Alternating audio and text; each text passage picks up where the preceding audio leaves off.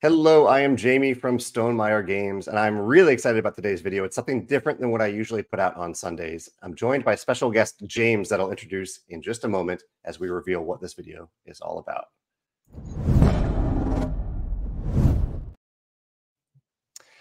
So, James, why don't you let people know who you are, and then I'll introduce the topic of what we're going into today. Sure. I'm just a random hobbyist who loves board games and spends a lot of time playing board games. It's something my family's done for years. If you like winning, don't play with my kids. They're brutal. I mean, but I noticed at some point that every game group I encountered, there were people who won a lot, and there were people who didn't win as much. And sometimes that was fine, and sometimes it wasn't as good, depending on who that person was who lost a lot. And I really came to an impression of, wouldn't it be cool if you could help those players? And this might have been at a time when my kids were younger and I was the dominant player.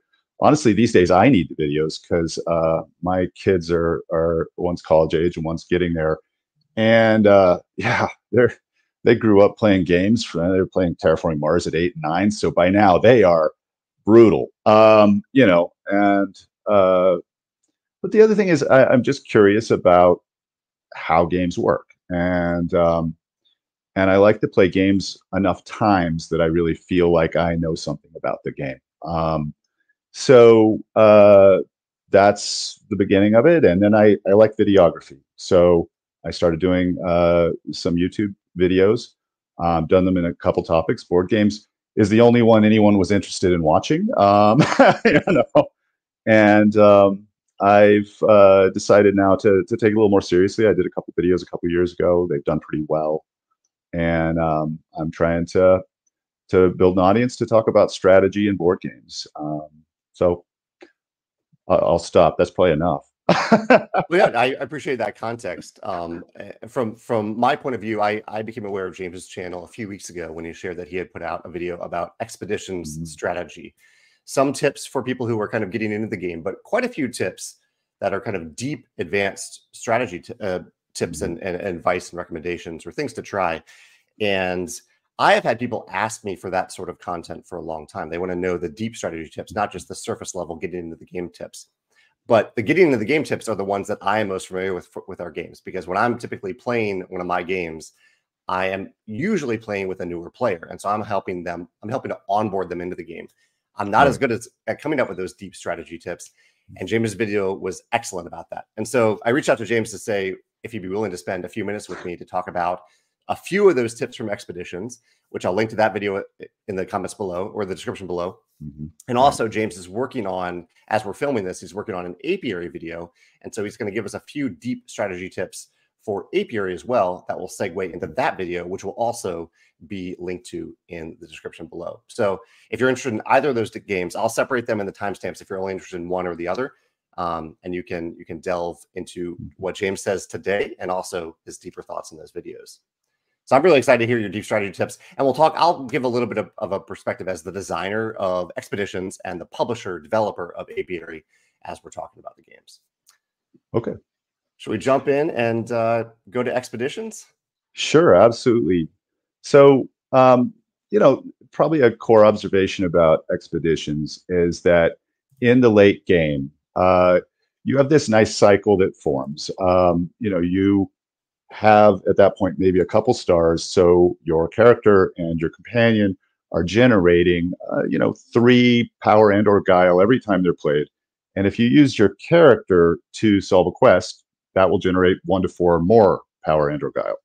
And it turns out that that is exactly the average amount of power and guile that appear on a central board space. And so I suspect that wasn't an accident. It creates a little cycle that you can run. You solve a quest, you go meld a couple meteorites, or you upgrade a couple items, and then you go solve another quest, right? You refresh somewhere in there. And, because you might have the wrong kind of power and guile, you may have to do a few gather rounds elsewhere. But, it kind of works out, and the game builds to a big conclusion that way. So how do you set that up in the first half of the game? Well, and here I'll ask Jamie a question. The easiest glory category to score in the game has got to be map tokens. And I bet that's not an accident either, because Jamie needed to motivate players to explore the board and make it, because otherwise it'd slow down at some point, right? I mean, right. Yeah. Yeah. Encourage players to explore and to give them also a little bit of a sense of progress in the first third of the game. Yeah. So, the other goal that I talk about as being low-hanging fruit is cards. If I'm going to score meteorites or items, I'm going to end up with 4 of those cards and a couple quests. I have 8 cards. I might as well score the goal. Right. And so if you think of that as the pattern of the game, one thing I kind of like about the game, I wanted to ask Jamie about is, the first part, you're exploring, you're learning about your environment, you're learning about your character, in effect, because you're gathering cards.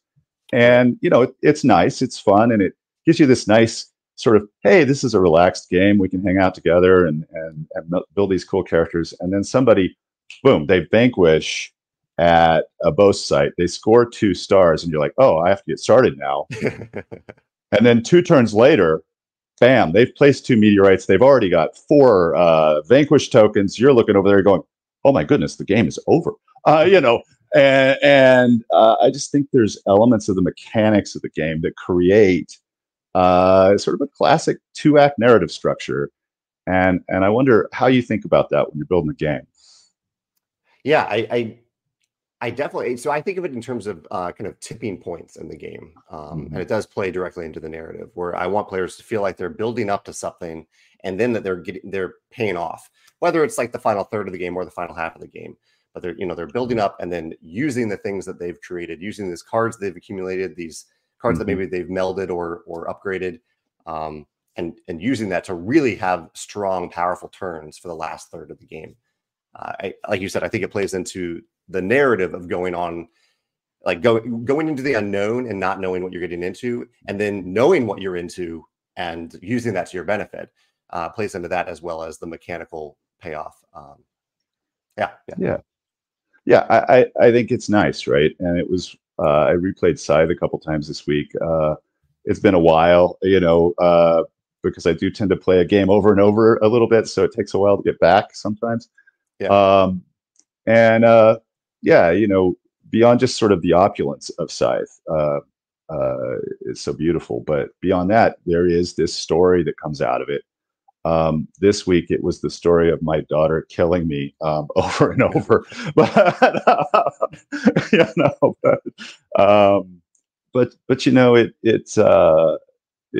It's still a nice game that has this aspect. I should stop. We're here to talk about strategy. Anyway. That's true. Yeah. So what's your second? You have a second tip for expeditions that you want to go into? Well, that's just basis. The thing I thought was interesting to talk about as next level would be, when would you do something else?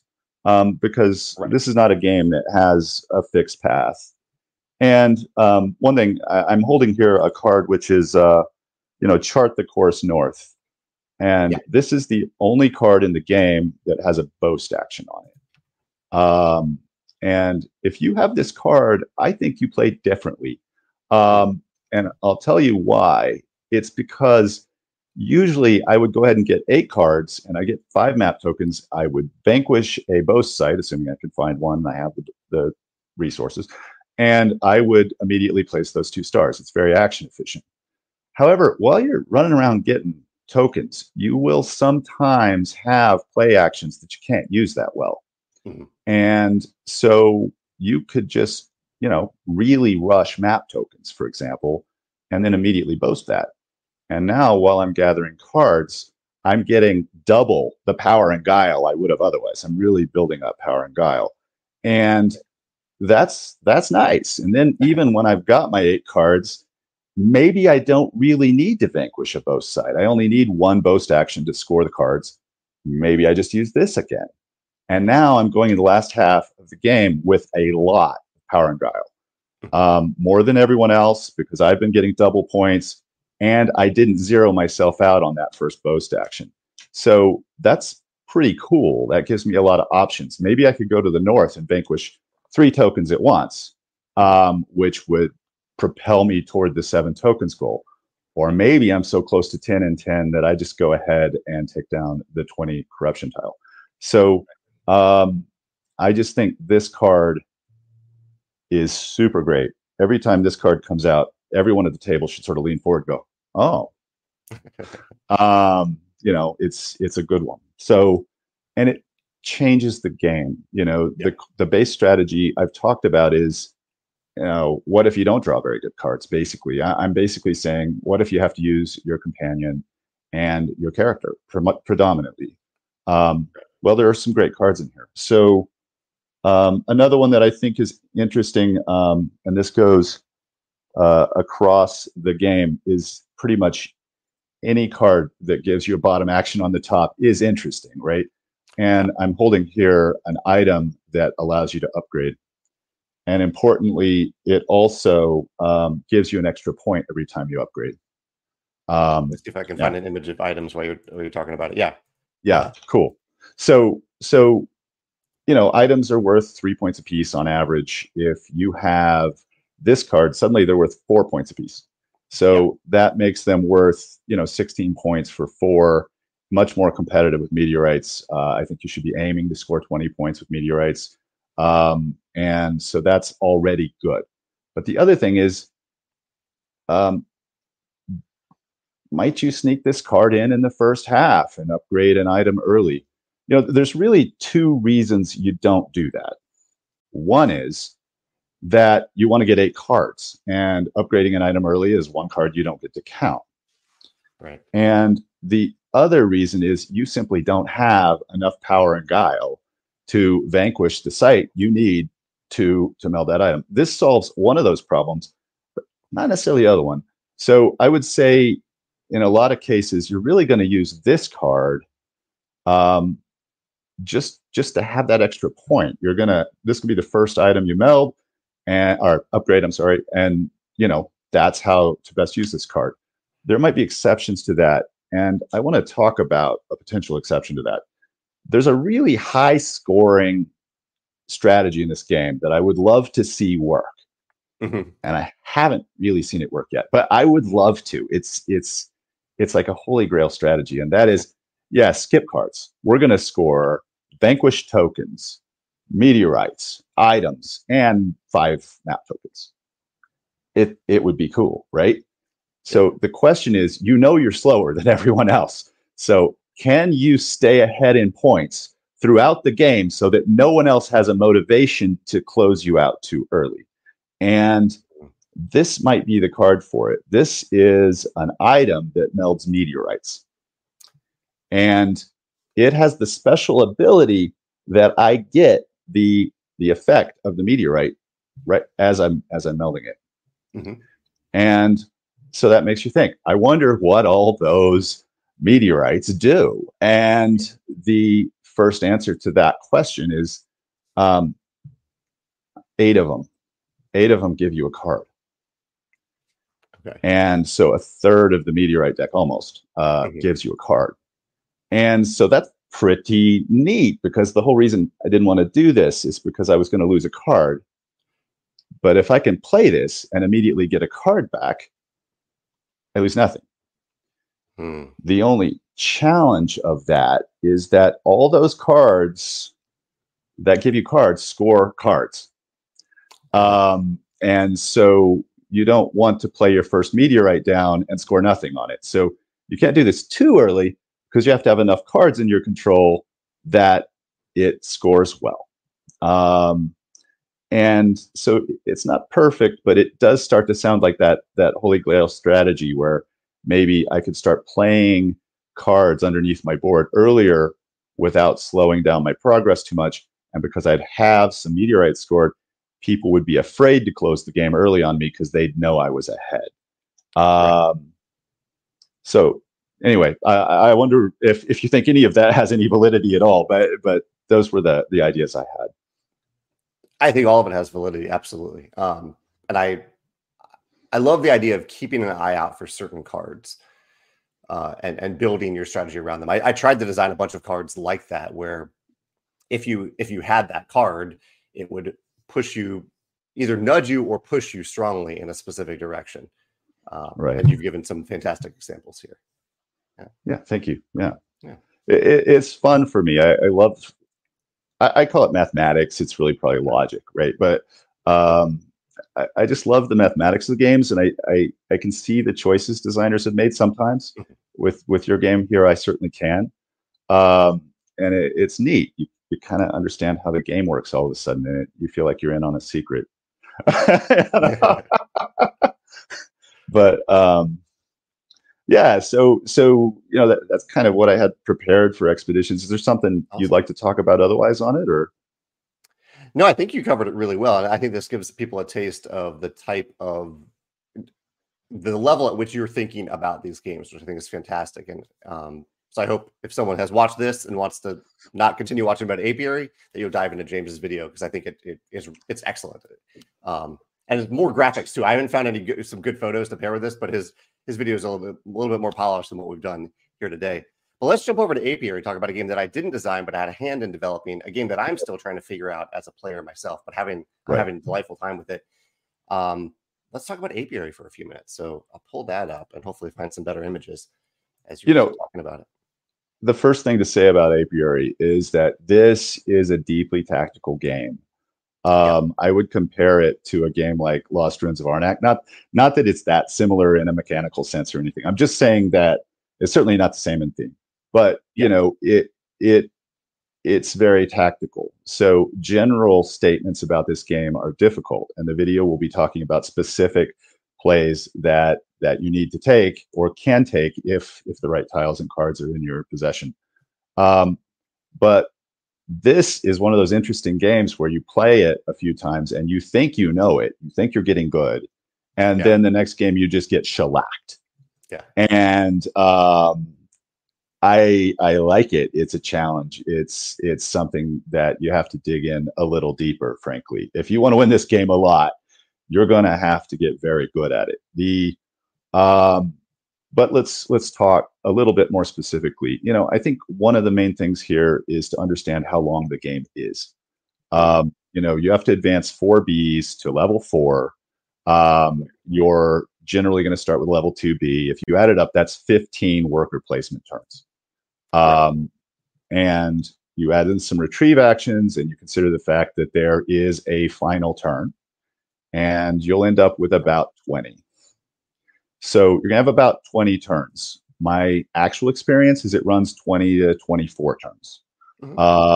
And it can run a little longer even if people are not doing an effective job of hibernating their beasts. But 2024 is a good estimate. So I need 100 points in this game to beat a good player.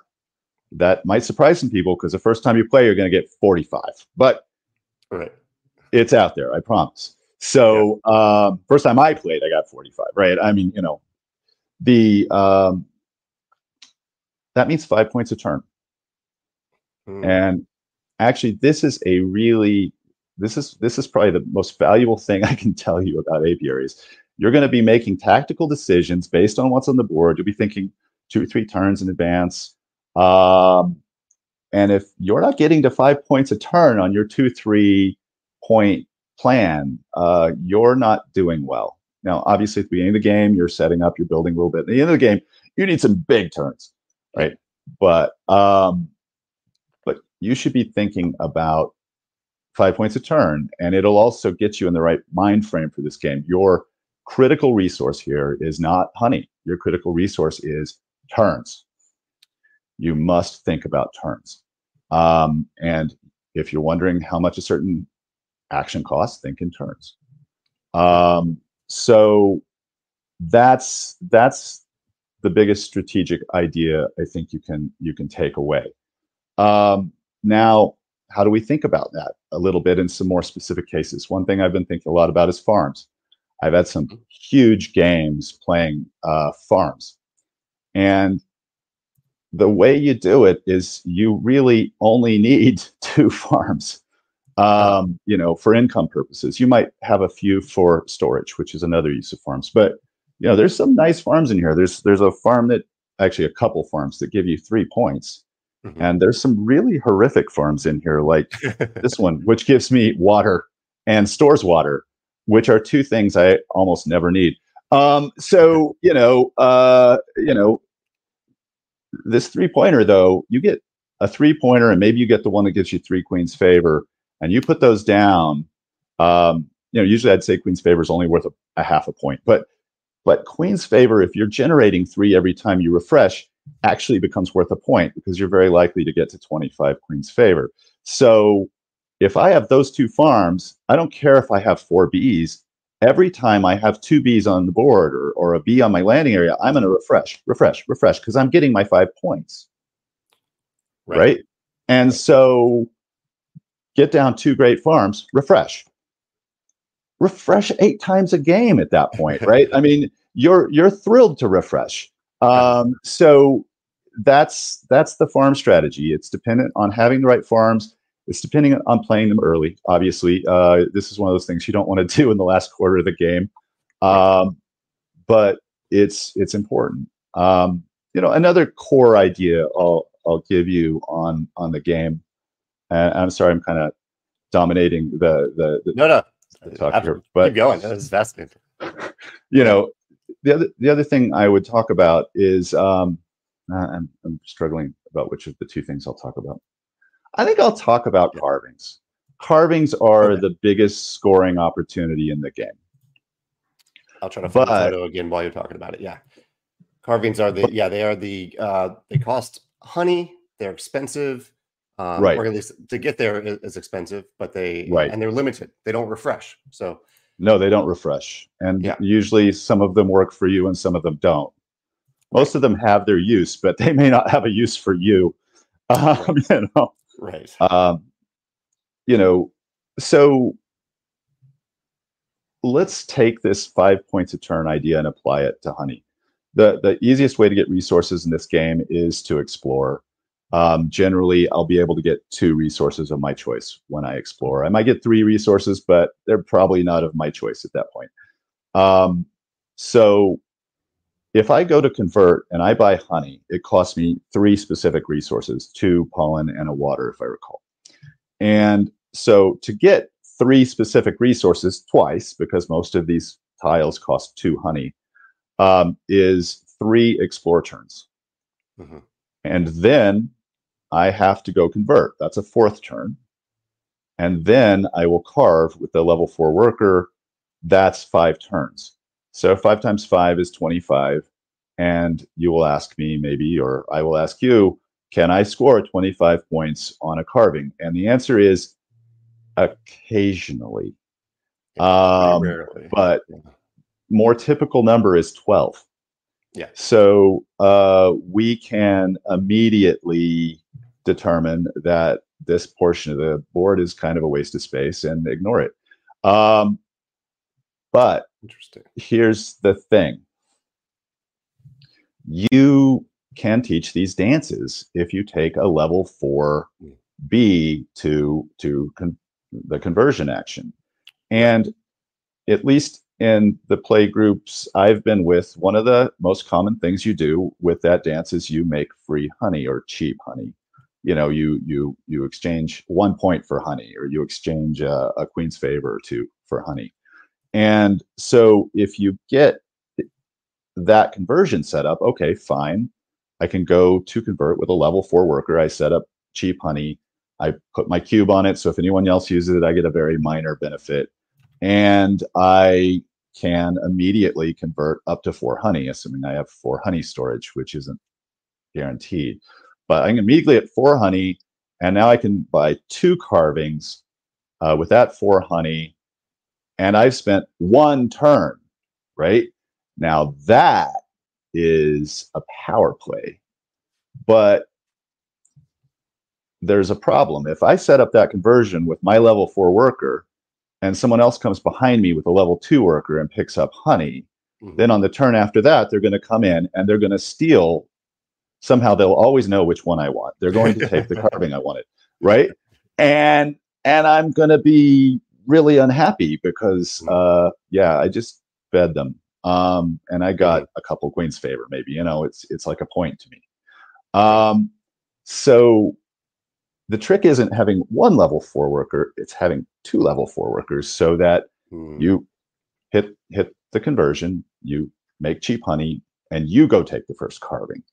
So the trick to this strategy is not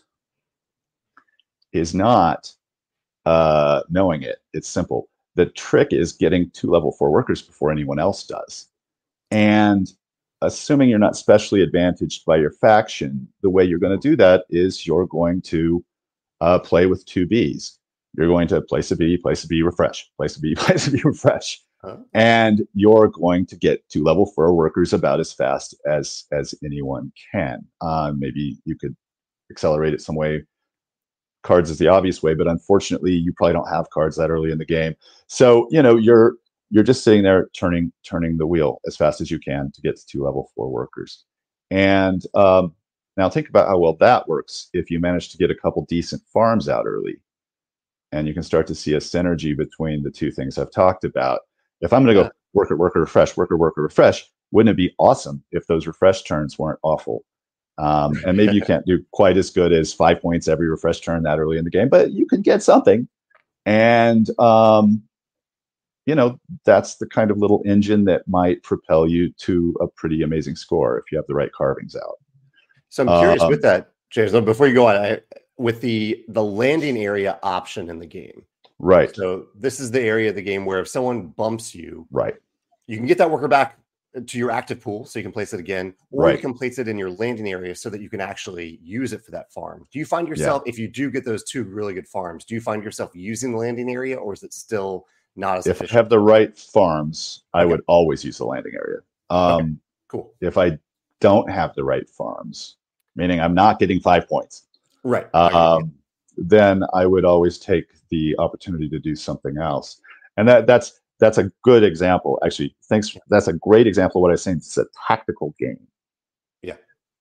I can tell you the farm strategy. I've won with farm strategy. I've gotten big scores with farm strategy. But sometimes you don't want to do that at all. Yeah. You don't have the right farms. You don't have the resources to buy farms. You just have this, the carvings are so good that you don't even want to waste that moment to refresh, even if you're getting points. Right. You just want to keep cranking toward 4 to grab that carving you need. I mean, there's a carving in this game that gives you 1 victory point per queen's favor. I mean, if you have 25 queen's favor and that tile, that's 50 points just there. Yeah. If you're doing that, you're probably farming points as well. So you probably have 25 in-game scoring points. You're at 75 points. We haven't scored a carving. We haven't scored anything under the board. This is where, and this game can generate some outsized scores sometimes. This is where it does it, right? Is when you get some crazy combination like that, and suddenly you're starting to move your token not only around the board, but onto the second side, and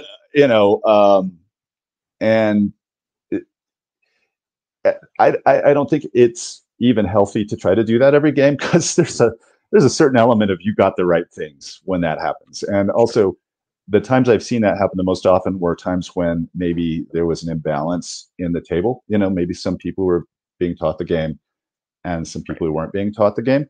And people weren't competing effectively for the best opportunities. So I'm not saying that everyone should always be aiming to score 120 points or 130 points in this game. I'm just saying that's how it's done. Right? You should aim to score 100 points in this game. And then if the game does run to 24 turns or 25 turns, you'll maybe do a little better. But if the game runs to 20 turns, you get 100 points. You've done everything that made sense, probably. So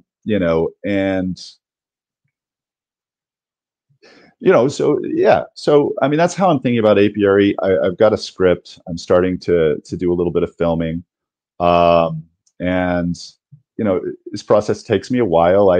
I enjoy videography, so I mess around with my videos as you've seen, Jamie. I do a lot of editing and I try to make them fun. Hopefully, they're fun for me anyway. My wife likes them.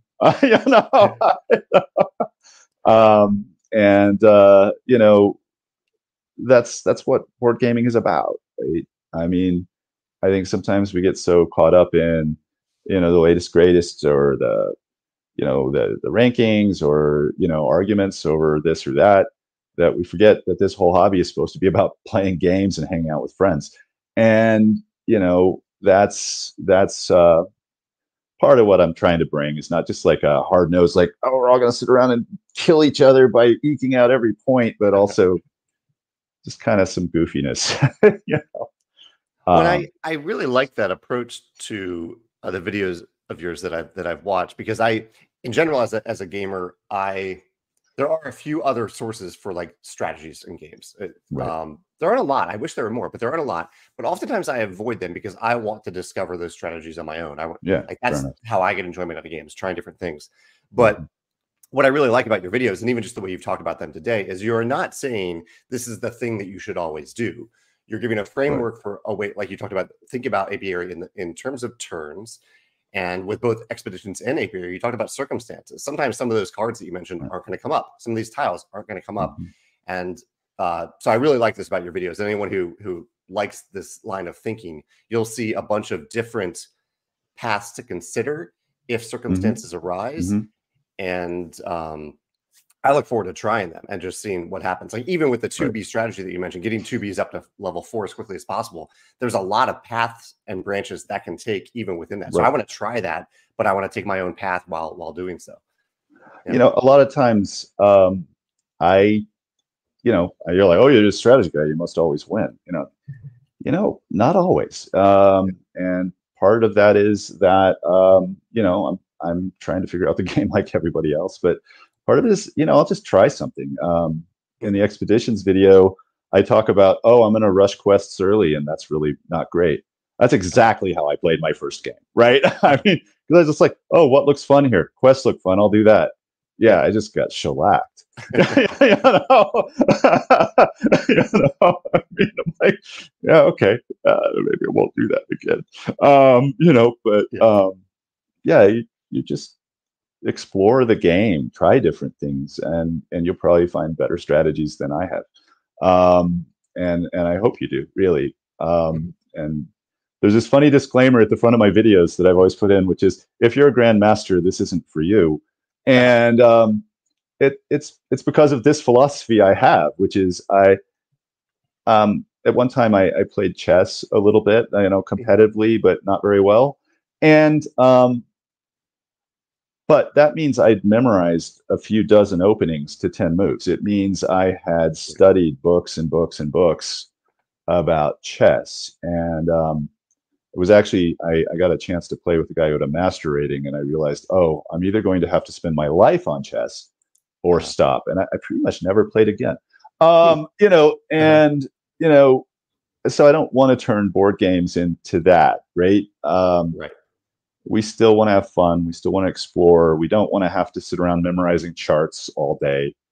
Um, you know, but still, in a world where people have big collections, and sometimes they don't play games as many times as they might, they may have a hard time exploring and understanding the game without a little help. And that's another thing that maybe a video like this could help someone with. I don't know. When I do hear the question, every now and then someone pops up in one of our Facebook groups and they say, I love this game. I've played it a dozen times. I know I'm going to play it another dozen times, but I never win. And I'd love to do better at the game. And I Yeah. love that your channel serves that person really, really well, because they already know the game. They don't need to have the game taught to Right. them. They're not looking for a review. They're looking to go deeper into a game they already love. And I think your videos do an excellent job of doing that. Thank you. I really appreciate that, especially from you. That means a lot. Well, thanks, James. I appreciate your time today. These tips, I'm excited to play Apiary now after you've given these tips, and see how I can do with it. We'll link below. So again, James hasn't filmed the Apiary video, but I'm going to time the release of this so that you can go right from this video and go right over to that Apiary video. The Expeditions video is already out, and you can check it out. You can share your thoughts in the comments. I'm sure James would love to hear your strategy. Absolutely. What you've tried and haven't tried. But yeah, thank you so much for your time today, James. I really, really appreciate this. Yeah, Jamie, thank you. And, thanks for making so many games I've enjoyed. I mean, It's cool. Well, thanks, James. Yeah. I'll keep trying to do that.